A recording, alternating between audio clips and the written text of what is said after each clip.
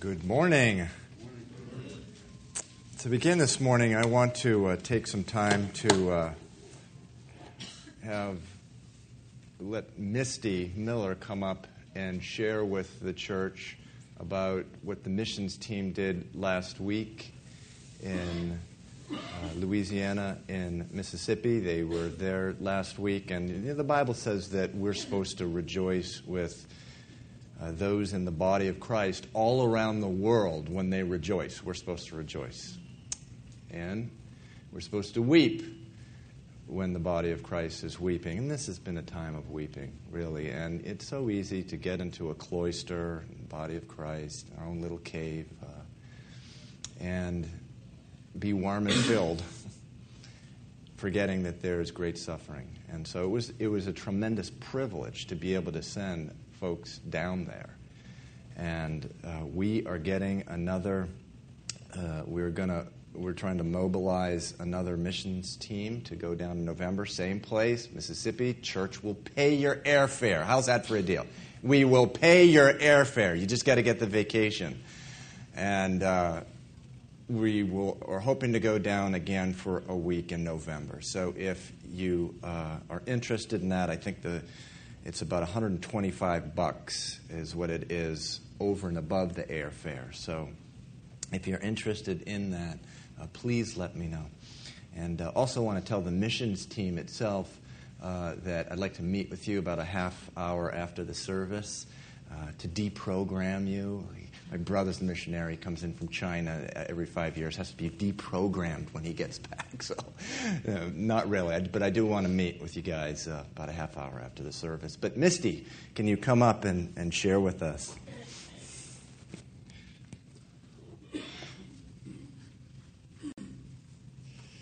Just put that right there. Okay.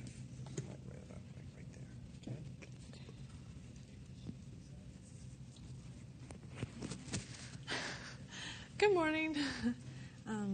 I don't speak in front of crowds very often, but I want to start off by just praising God. It was definitely a privilege to be able to go down and to serve the Lord and to serve the people there. It was, when you labor for the Lord, He just blesses you abundantly, as He always does. But it was just so amazing. And it truly was a privilege to go down and to serve along beside my brothers and my sisters. I want to start out by reading a scripture that the Lord laid on my heart before I went, and I think it so applies to what we were doing. I'm just so amazed that how the Lord just takes the body of Christ and unites them in His one Spirit, as He gave His one body for us so that we may be one body. And it is just so amazing how He just truly unites us in Himself. And this was in Acts in chapter 4 and chapter 31, or verse 31. It says, "And when they had prayed, the place where they were assembled together was shaken, and they were all filled with the Holy Spirit, and they spoke the word of God with boldness. Now the multitude of those who believed were of one heart and of one soul. Neither did anyone say that any of the things he possessed was his own, but they had all things in common.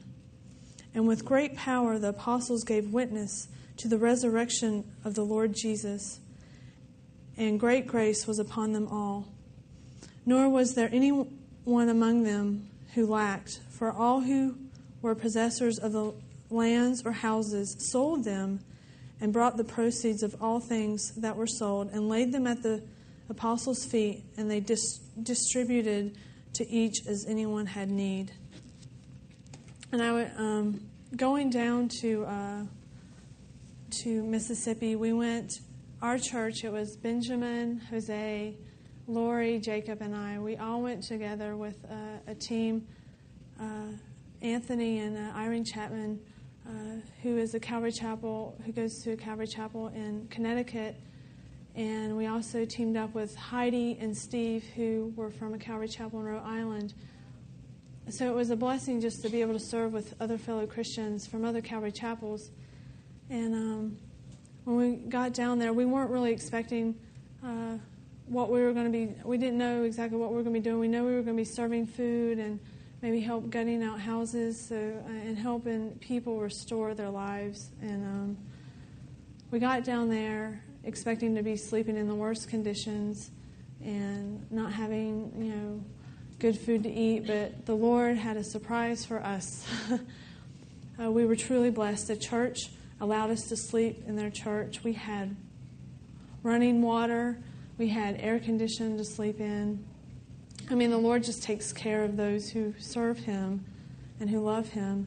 And eventually they had built showers, and we had even showers in the middle of the week.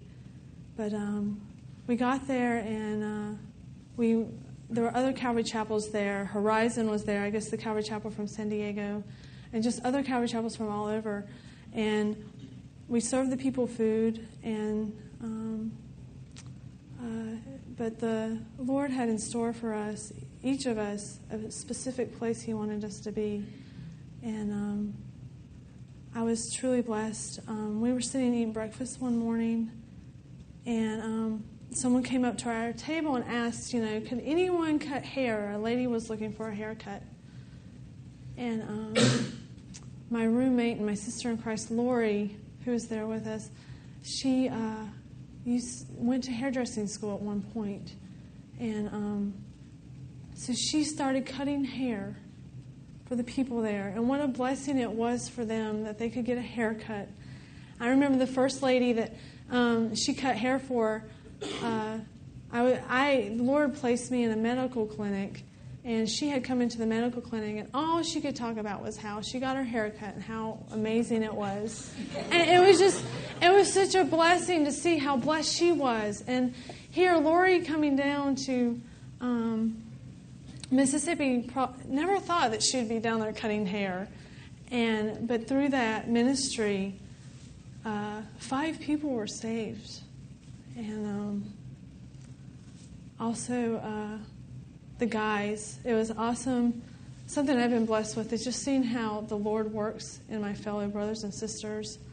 And it was so beautiful to see how God blessed Lori by being able to cut hair, and yet she blessed so many people there. And then watching Benjamin and Jose and Jacob and Steve, work hard together, and the bond and the brotherhood that the Lord brought between them was such a blessing to me. And just even in myself, getting to know them and seeing the love of Christ pour out of their hearts for these people, it was so awesome.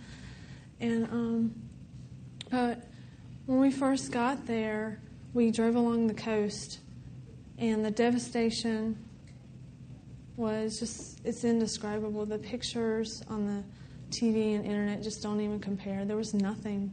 There was just foundations of homes left. It looked like a war zone. It was a disaster.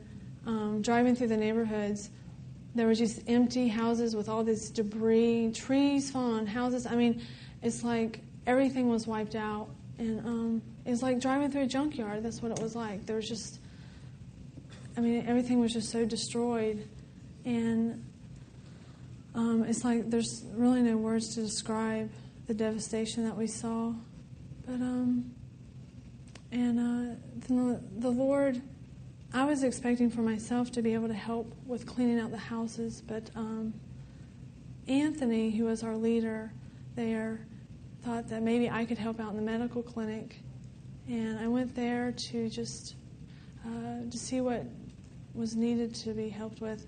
And so I helped them register patients. The nurses were busy, very busy, giving shots and seeing people for cuts and scrapes, just helping people who needed help. And I was sitting there registering people, and I didn't quite understand for myself why the Lord had me here. I felt like I could do so much better, being out there in the heat with my brothers and sisters, and just help them, help people restore their lives. And I didn't quite understand why the Lord had me there. And I was a little bit discouraged. And I know the Lord knows my heart, and He knew where I wanted to be and helping people. But through being at the medical clinic, I got to talk to a lot of Christians, and that was encouraging, just speaking with other Christians. I got to talk to people about the Lord a little bit. But still, until I I just still felt like I wasn't giving my fullest to the Lord.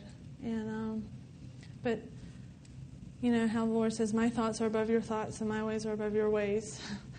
And He didn't reveal to me why I was there until the last day. I had worked with 2 different teams, medical teams there, and it was just a blessing just to serve them and to help them out. But there was a doctor there who was working with me, and he would come by and just kind of ask me about Calvary Chapel and about the church. And he came down the last day, I guess Friday, I was there, and he said, he goes, "I want to know why I don't have what you have, why I don't have that joy and that light that you have." And he began to ask me questions like about what does it mean to feel the presence of God? What does it mean to hear His voice and hear Him speaking to you? I don't understand that.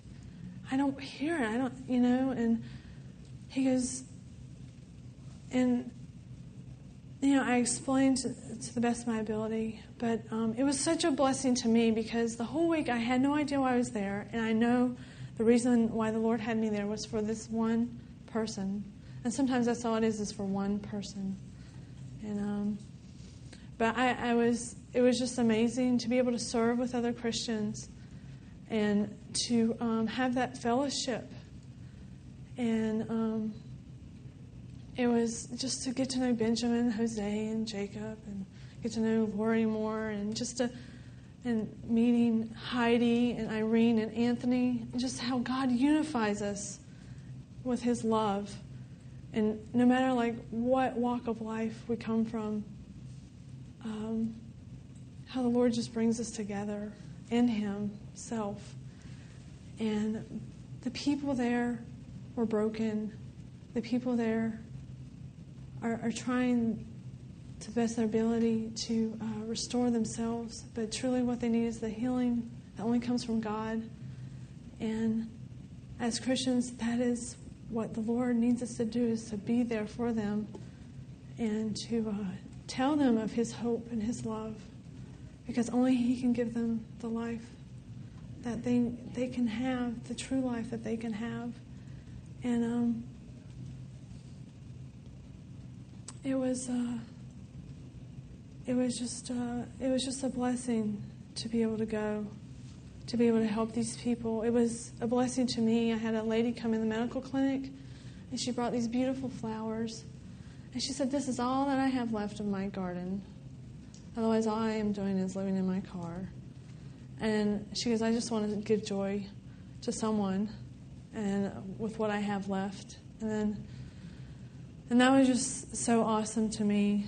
It was a blessing. And then there was a lady that came in that was a Christian, and a friend she's met that came in the clinic brought her a birthday gift. It was her birthday, and it was a perfume bottle, the only one that she had left out of all her possessions. That's all she had left. And it's just awesome to see how people are coming together and just loving each other, because that's what the Lord wants us to do, is to love each other. And I was so blessed just to be able to serve with my fellow Christians. There's nothing like it. If you feel convicted to go, because the Lord will bless you abundantly. And He is so good. God is so good, and He is so amazing. And from so many different people, I heard them say, just even through my fellow Christians, that a lot of people are saying the only people helping us is the church. The only people helping us is the church. And God wants us to be together and be united so that we can encourage each other and love each other, and to love the people around us and just have that strength there. That's what God wants for us. But it was a blessing going down, and they need lots of help. there's not enough hands to help these people. And but they're thankful. They're so thankful for people coming down and helping. And that was just, it was just, I can't tell you what a blessing. There's just nothing like it, serving God.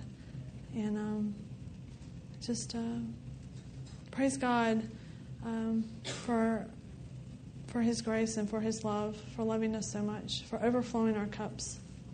And we don't deserve it, but that's His grace and that's His love for us. And these people need that. And it was a privilege to be able to tell people of that while we were there and just to serve them. And that's just what I got out of going down. And there's so many wonderful stories that everybody else has to tell, so please talk with them because it's just amazing how the Lord works. And praise God.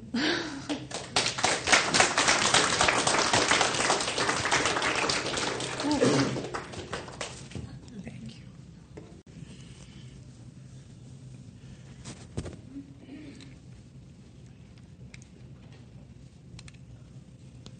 We pray. Father, I just thank you, Lord God, for,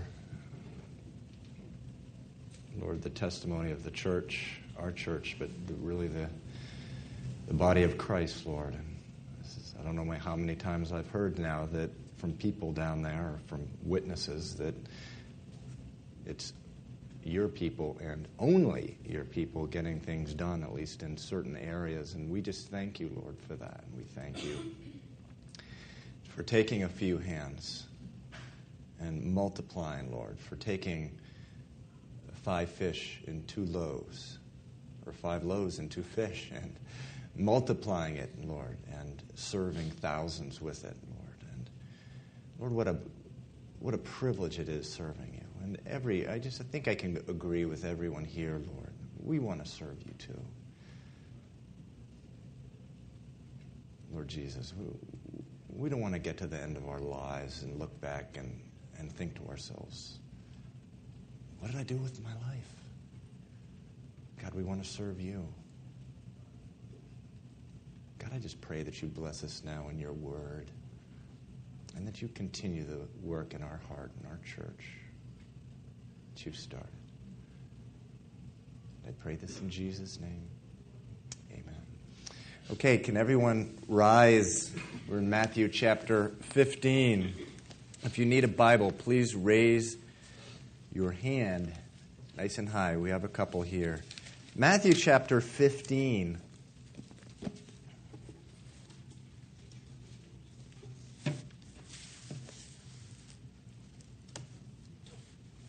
Verse 29 says this: Jesus departed from there, skirted the Sea of Galilee, and went up on the mountain and sat down there. Then great multitudes came to him, having with them the lame, blind, mute, maimed, and many others, and they laid them down at Jesus' feet, and he healed them. So the multitude marveled when they saw the mute speak, the maimed made whole, the lame walking, and the blind seeing. And they glorified the God of Israel. Father, we just thank you for your word. And we pray, Lord, believing, God, that you're going to do a work in our hearts this morning through it. It's in your Son's name I pray. Amen. Okay, please be seated. We're going through the Gospel of Matthew, chapter by chapter, verse by verse. Last week we were in verse 21 of chapter 15, starting there, and that was a critical juncture in the life of Jesus. A crossroads where his ministry takes a completely different direction. In verse 21, Jesus leaves Israel. He departs from Israel. He leaves the region where the Jews live, and it says he goes to Tyre and Sidon, where the Canaanites live. And the rest of chapter 15, where we will be today, is outside of Israel. Jesus is now amongst the people who They did not worship the God of the Bible. They worshiped any number of false gods, which happened to be in vogue at the time, a vastly different culture who knew little or nothing about God. And so in Matthew 15, this is where Jesus takes his ministry away from Israel. Why? Why did he leave Israel? We talked about that last week. Part of the reason was, as we've seen from previous chapters, he was trying to give his ministry team a break. It says they didn't even have time to eat. There were so many people coming to him for physical healing. But the main reason that Jesus left Israel was one, opposition, fierce opposition from the religious leaders. And not only that, political opposition. King Herod, we see from the beginning of chapter 14, it appears, started to go after him. But the biggest reason I believe that Jesus withdraws from Israel, this is in the last year now of his 3-year ministry, is because many of the Jews themselves, the people who were had been following Jesus, abandoned him. In John chapter 6, the parallel account to this chapter, it says that thousands abandoned him. There was only a few left.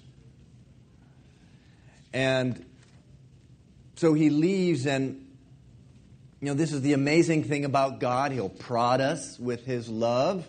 He'll prod us and prod us and prod us and nudge us and poke us. Every once in a while, he'll get right in our face and say, "Hey, this is God, let me in." And he'll nudge us some more, but after a while, he will honor and he'll respect our decision to be left alone, and he'll leave. That's what the Bible teaches. And so he leaves Israel, and in verses 21 through 28, he heals a young Canaanite woman. And then we get to verse 29. It says, Jesus departed from there. He skirted the Sea of Galilee and went up there on the mountain and sat down there. We know from the parallel account in the Gospel of Mark that he's still outside of Israel. He's in a region called the Decapolis. It's on the southwestern side of the Sea of Galilee, and he's in the land of the Gentiles, the non-Jews. And then it says in verse 30, it says, then great multitudes came to him, having with them the lame, the blind, the mute, the maimed, and many others.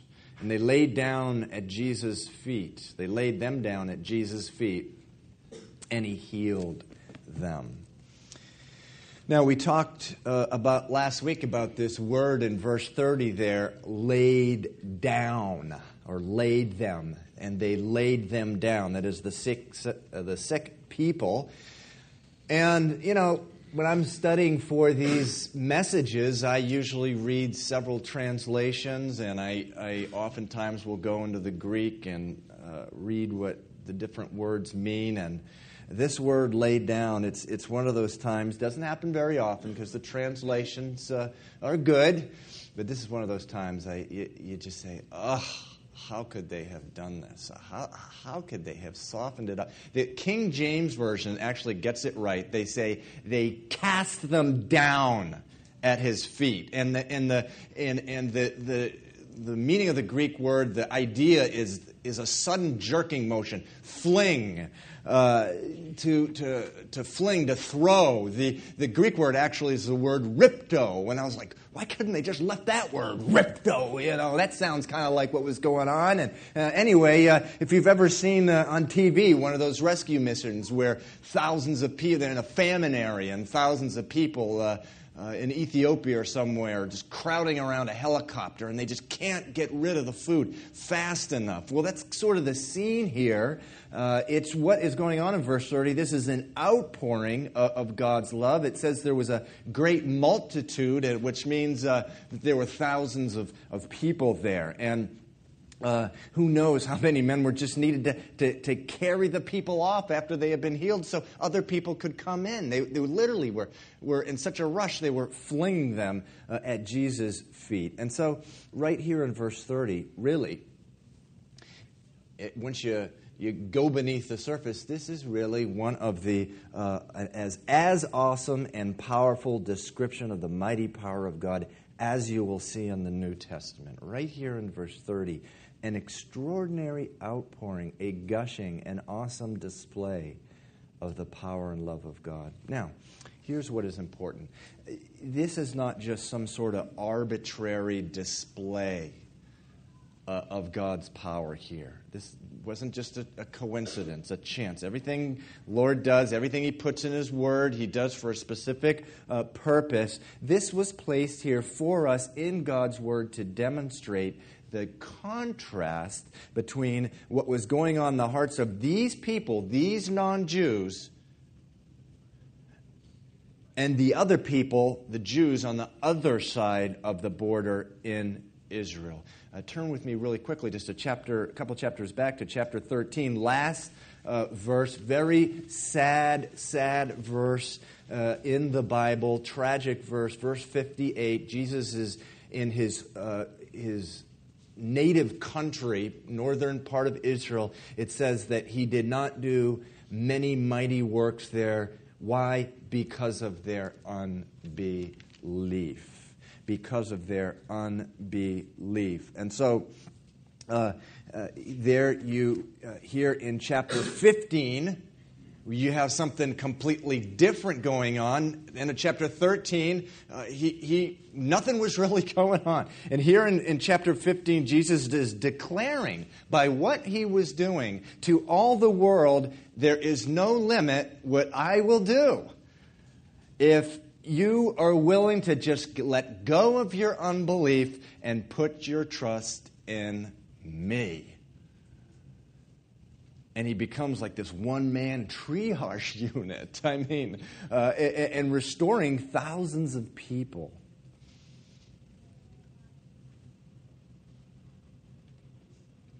Oh, what God will do with your life if you're just simply willing to put your trust in Him. Do you know the only difference between these people and the people on the other side of the border? It's just so very simple. It's almost unfair. I mean, it may seem unfair. Is it? They simply believed Him. They simply believed Him. We know that on the other side of the border, they were walking away, abandoning Him. Why? Because of their unbelief. They simply put their trust in Him.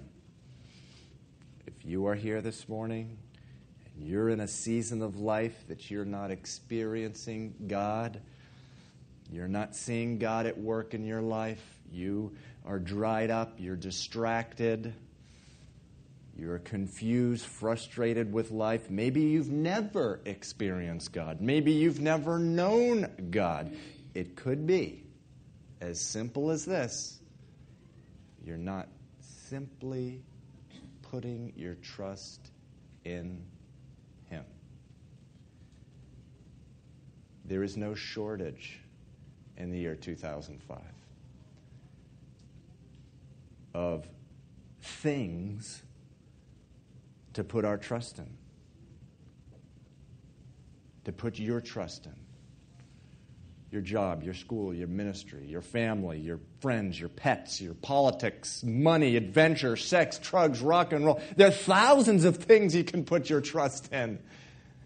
And what do I mean anyway by putting trust putting a trust? How do you put your trust in sex, or how do you put your trust in your family rather than God? It means this: building your identity, building your self-worth in those things, binding your heart, your life to those things rather than God, giving the first fruits of your time, your energy, your resources to those things, trusting in them to make something out of your life.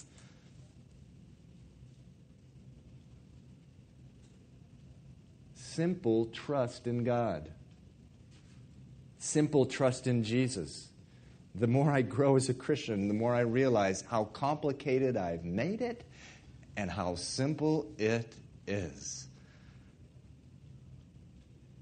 It doesn't have to be this complicated religious thing. It is so simple that God, Jesus, can go right into a region of people, as he does here in chapter 15, people who virtually know nothing about him. Look at what it says at the beginning of verse 31. It says, so the multitude marveled. Why would they marvel? They had never seen anything like this before. They didn't, unlike Israel, they hadn't had a God living in their midst for 1,000 years. They had no Red Sea. They had no manna in the desert. They had no Jericho. They had no Elijahs, no Elishas, no Samuels, miracles in their midst.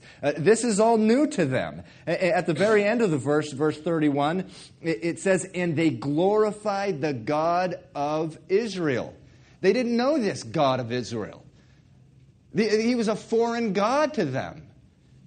They knew very, very little about God, and yet all they had to do was simply put their trust in him. And what happens?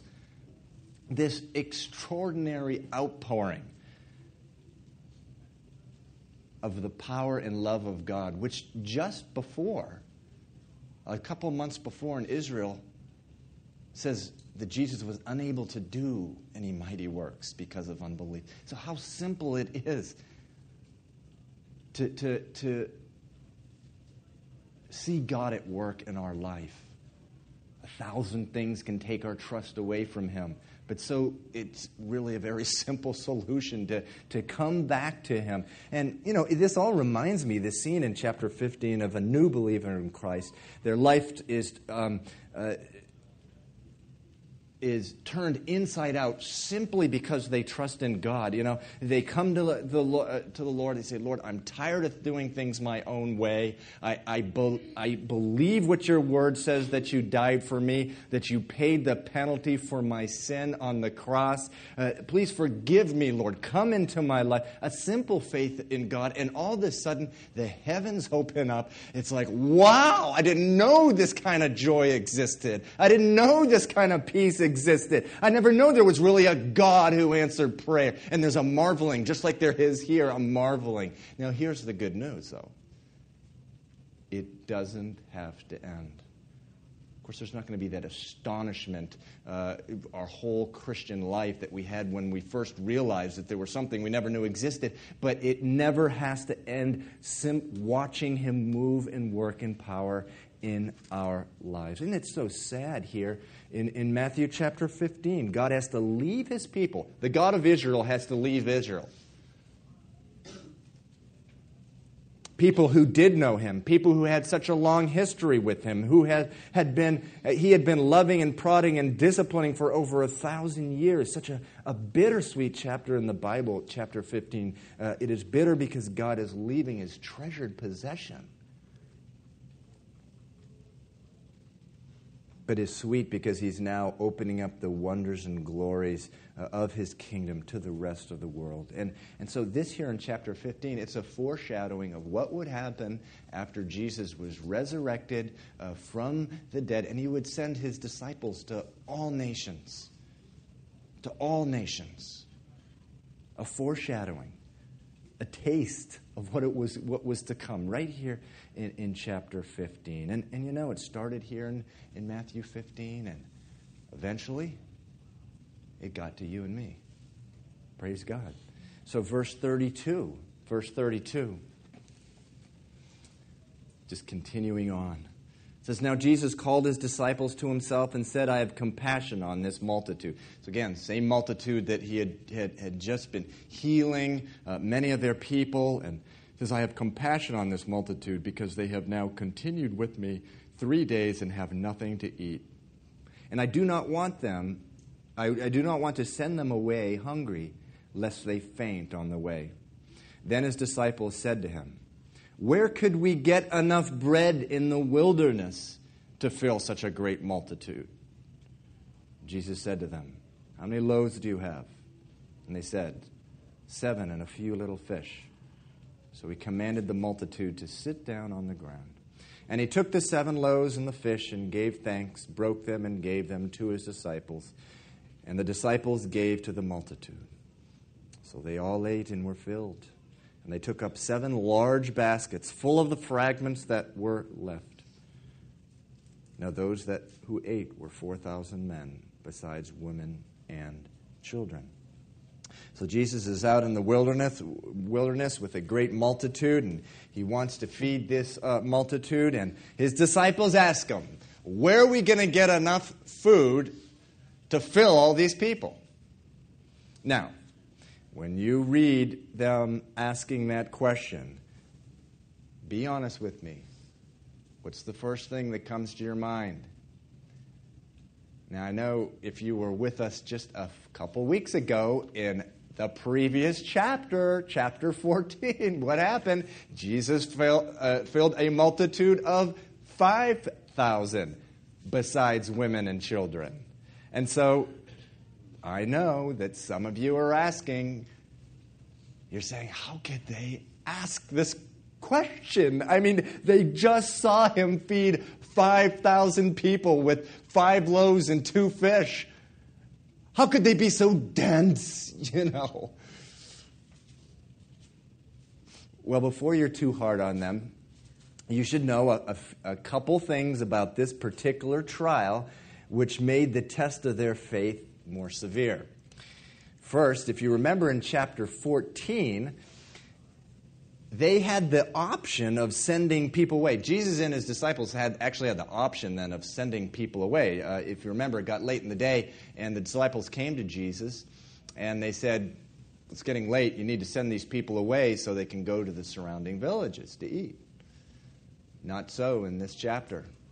In this chapter, they were 3 days. They appear to be 3 days into the wilderness, and there was nowhere to go. In fact, in the parallel account in Mark, Jesus comments that if he were to send them away, some of them may not make it to find any place to eat. Now, when the 5,000 were hungry in chapter 14, one of the disciples offers to go buy food. He said it's only going to be a few crumbs for everyone, or a little for everyone, but we can take what we have in our treasury bag and we can go get something to eat. We know that from the account in John. Not here. No one offers that suggestion. What do they say here? They say, where can we get bread to feed these people? So there was nowhere to buy bread where they were, and the conditions were also more severe. Remember in chapter 14, it says that they sat down on the grassy ground or on the grass to eat. Here it uses that word wilderness, which in Greek, it means desert. It was just like a barren. It was a more severe place, a more severe trial. Now, I know some of you are still thinking, who cares? I mean, he fed them, didn't he? He fed those 5,000. Why can't he, why can't he just do it again here? Well, let me ask you something.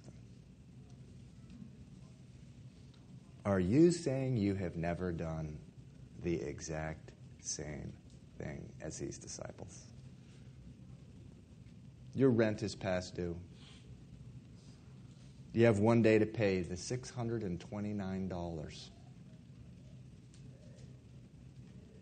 Or the eviction notice comes. There's not a single dime in your bank account.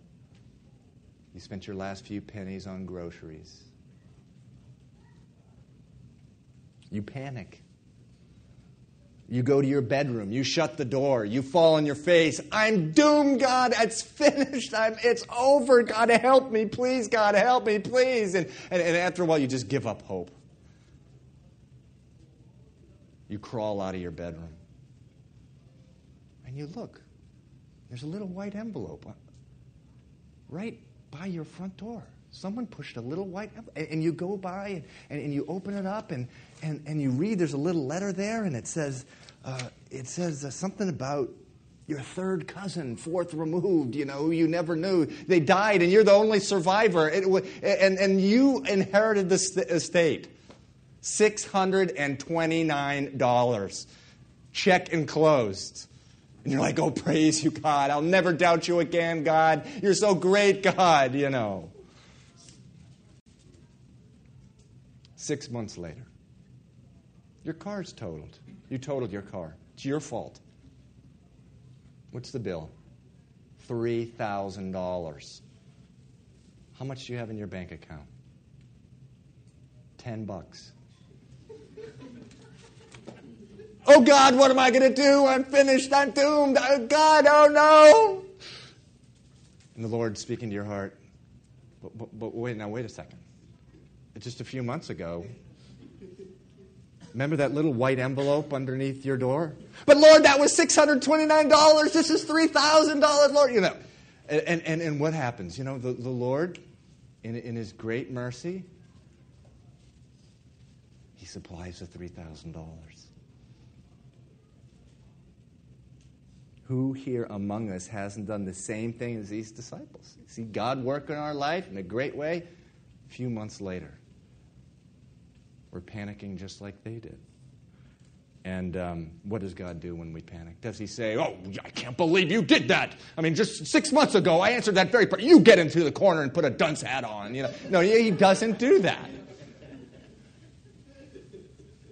No, He walks us through the same trial of faith again. 1 Corinthians 13, verse 4, it says, God's love for us suffers long. That is such an important 4-word verse. God's love suffers long for you. What does that mean? It means that He will be patient to the point of suffering and walk through the same trial with you over and over and over again with love.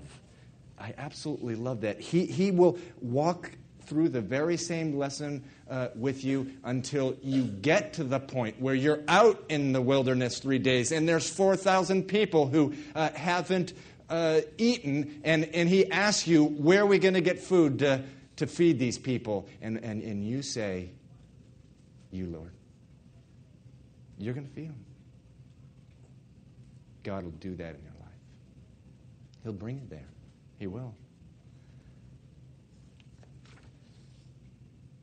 Now, what is really awesome is as your faith gets bigger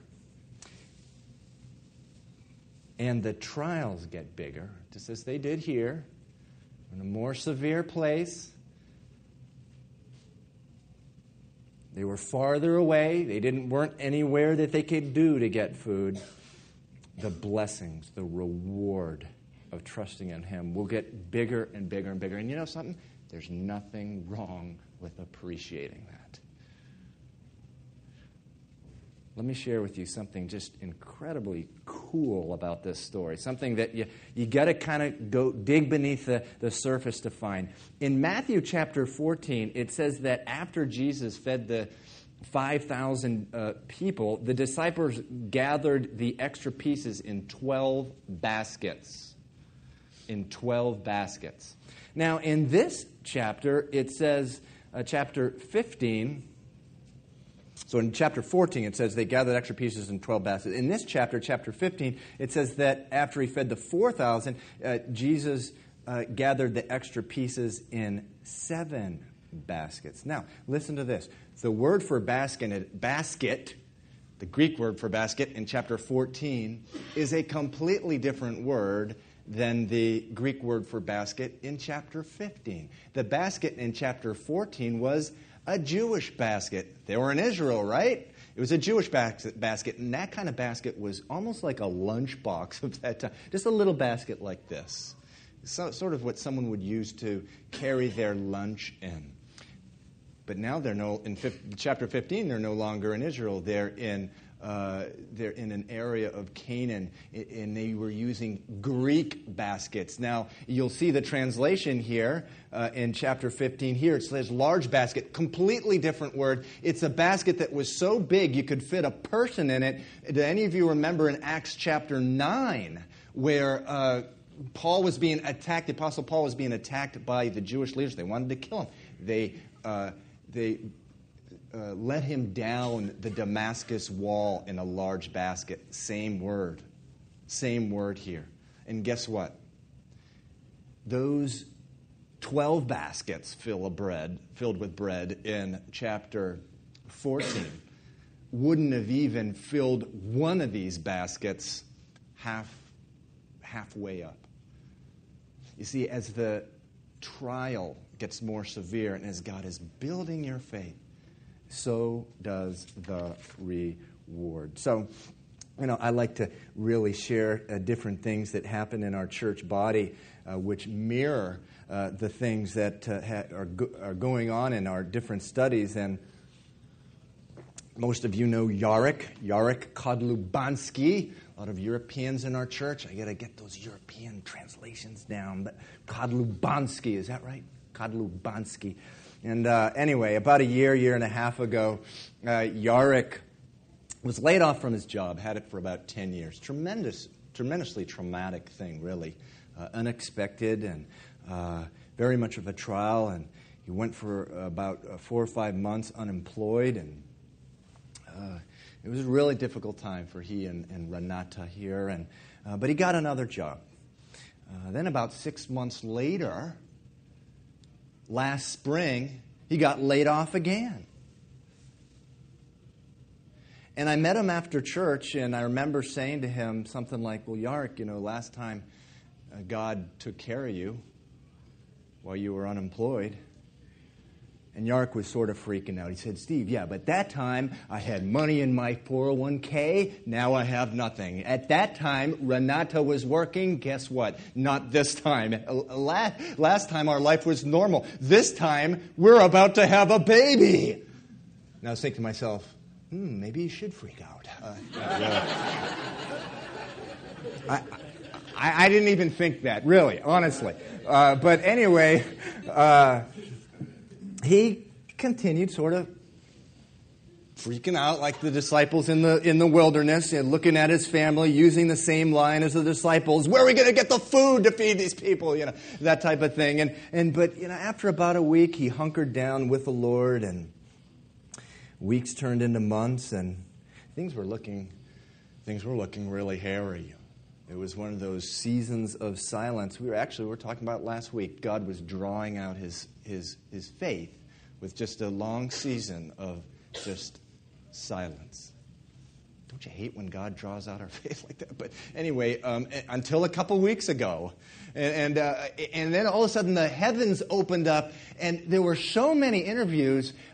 He didn't even know who he was interviewing. I called him up and I said, Jarek, he's telling me about some company he was interviewing in Arlington. I said, what's their name? He goes, well, I don't know. I forget. There's just so many of them. I go, well, what do they do? He goes, I don't even remember. And I was like, you shouldn't take that job, if you get it. But anyway, any event, last week, God blessed him with a great job. And it's really, as far as I'm concerned, all things considered, it's really the best job he's ever had.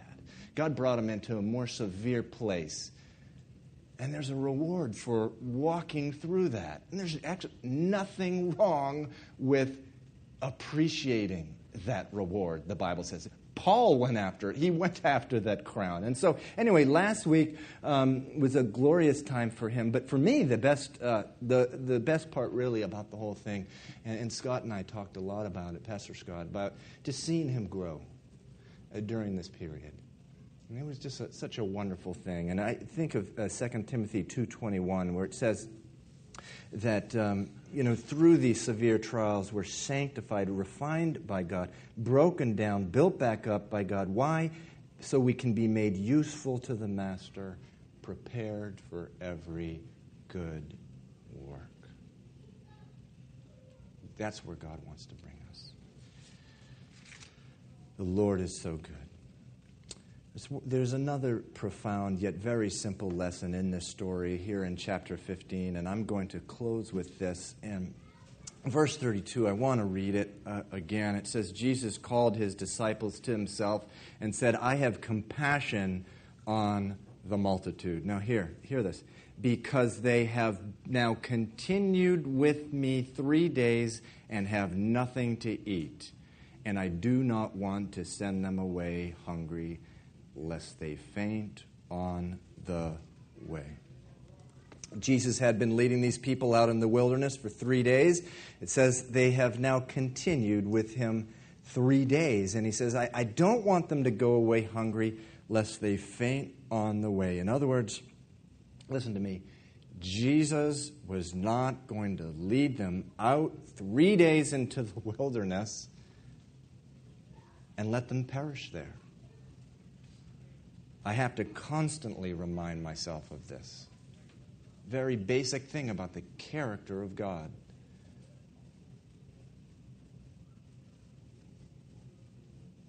God led Steffi and I here to Boston about 9 years ago. I've been gone for 25 years. Coming back was like coming to a foreign country, particularly when you're coming from Miami, which is a different foreign country than the United States, but it's another story. But anyway, we came up here to live in the city, to raise a family, and to start a work for him here, and a church, his church, and I've had to constantly remind myself all along the way that God didn't lead me here only to sort of take off and abandon me once he got me here. He led me here. He's not going to leave me alone. It was his idea.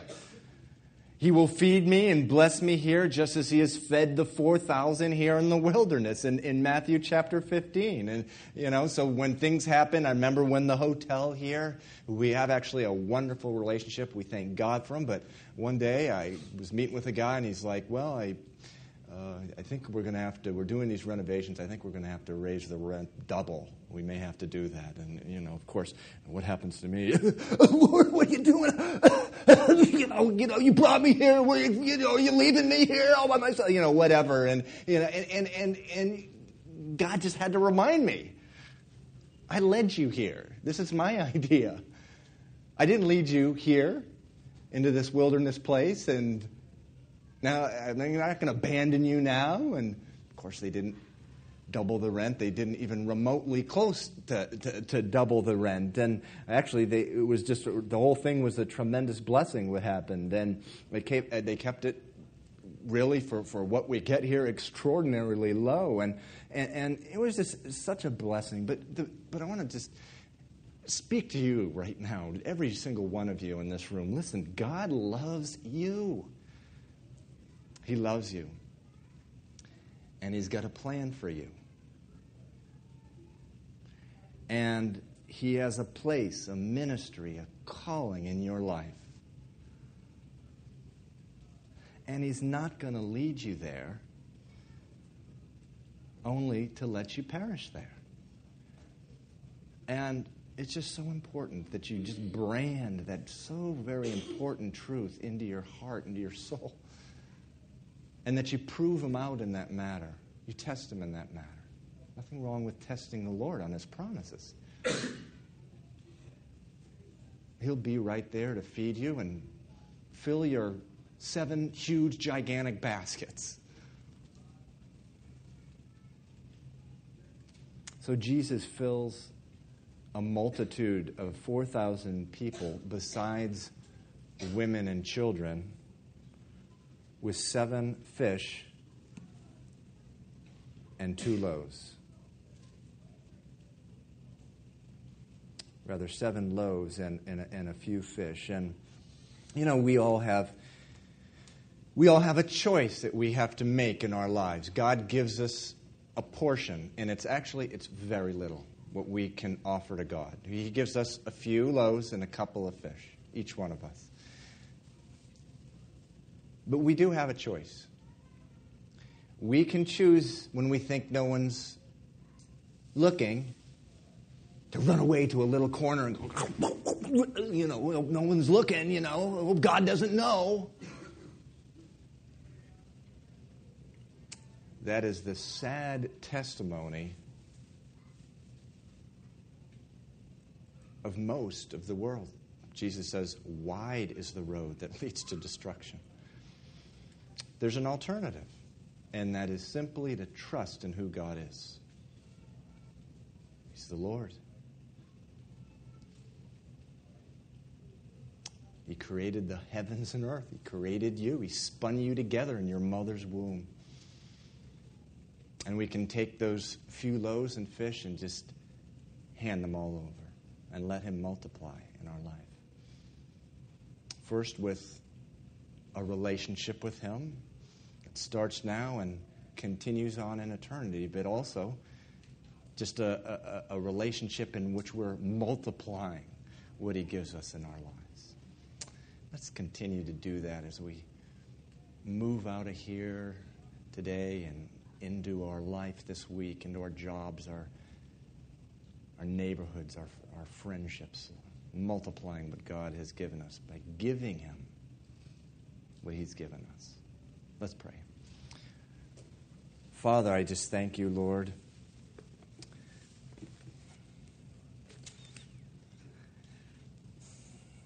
And thank you, Lord, for your word.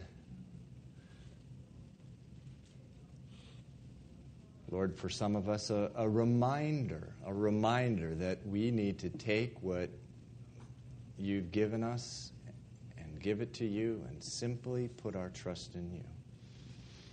For others, Lord, who do not know you, they don't have a relationship with you, they're not born again. God, I just pray that you'd bring them to that place where they're willing to give you their life, accept what you did for them on the cross, and invite you in their heart.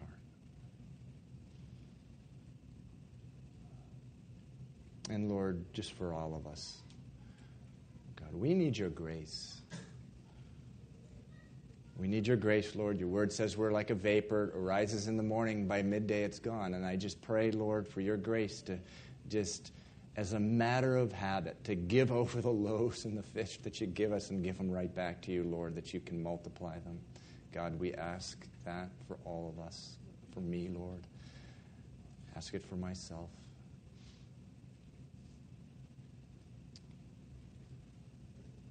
And Lord, as we go out this week, we just pray that you continue to open up our hearts.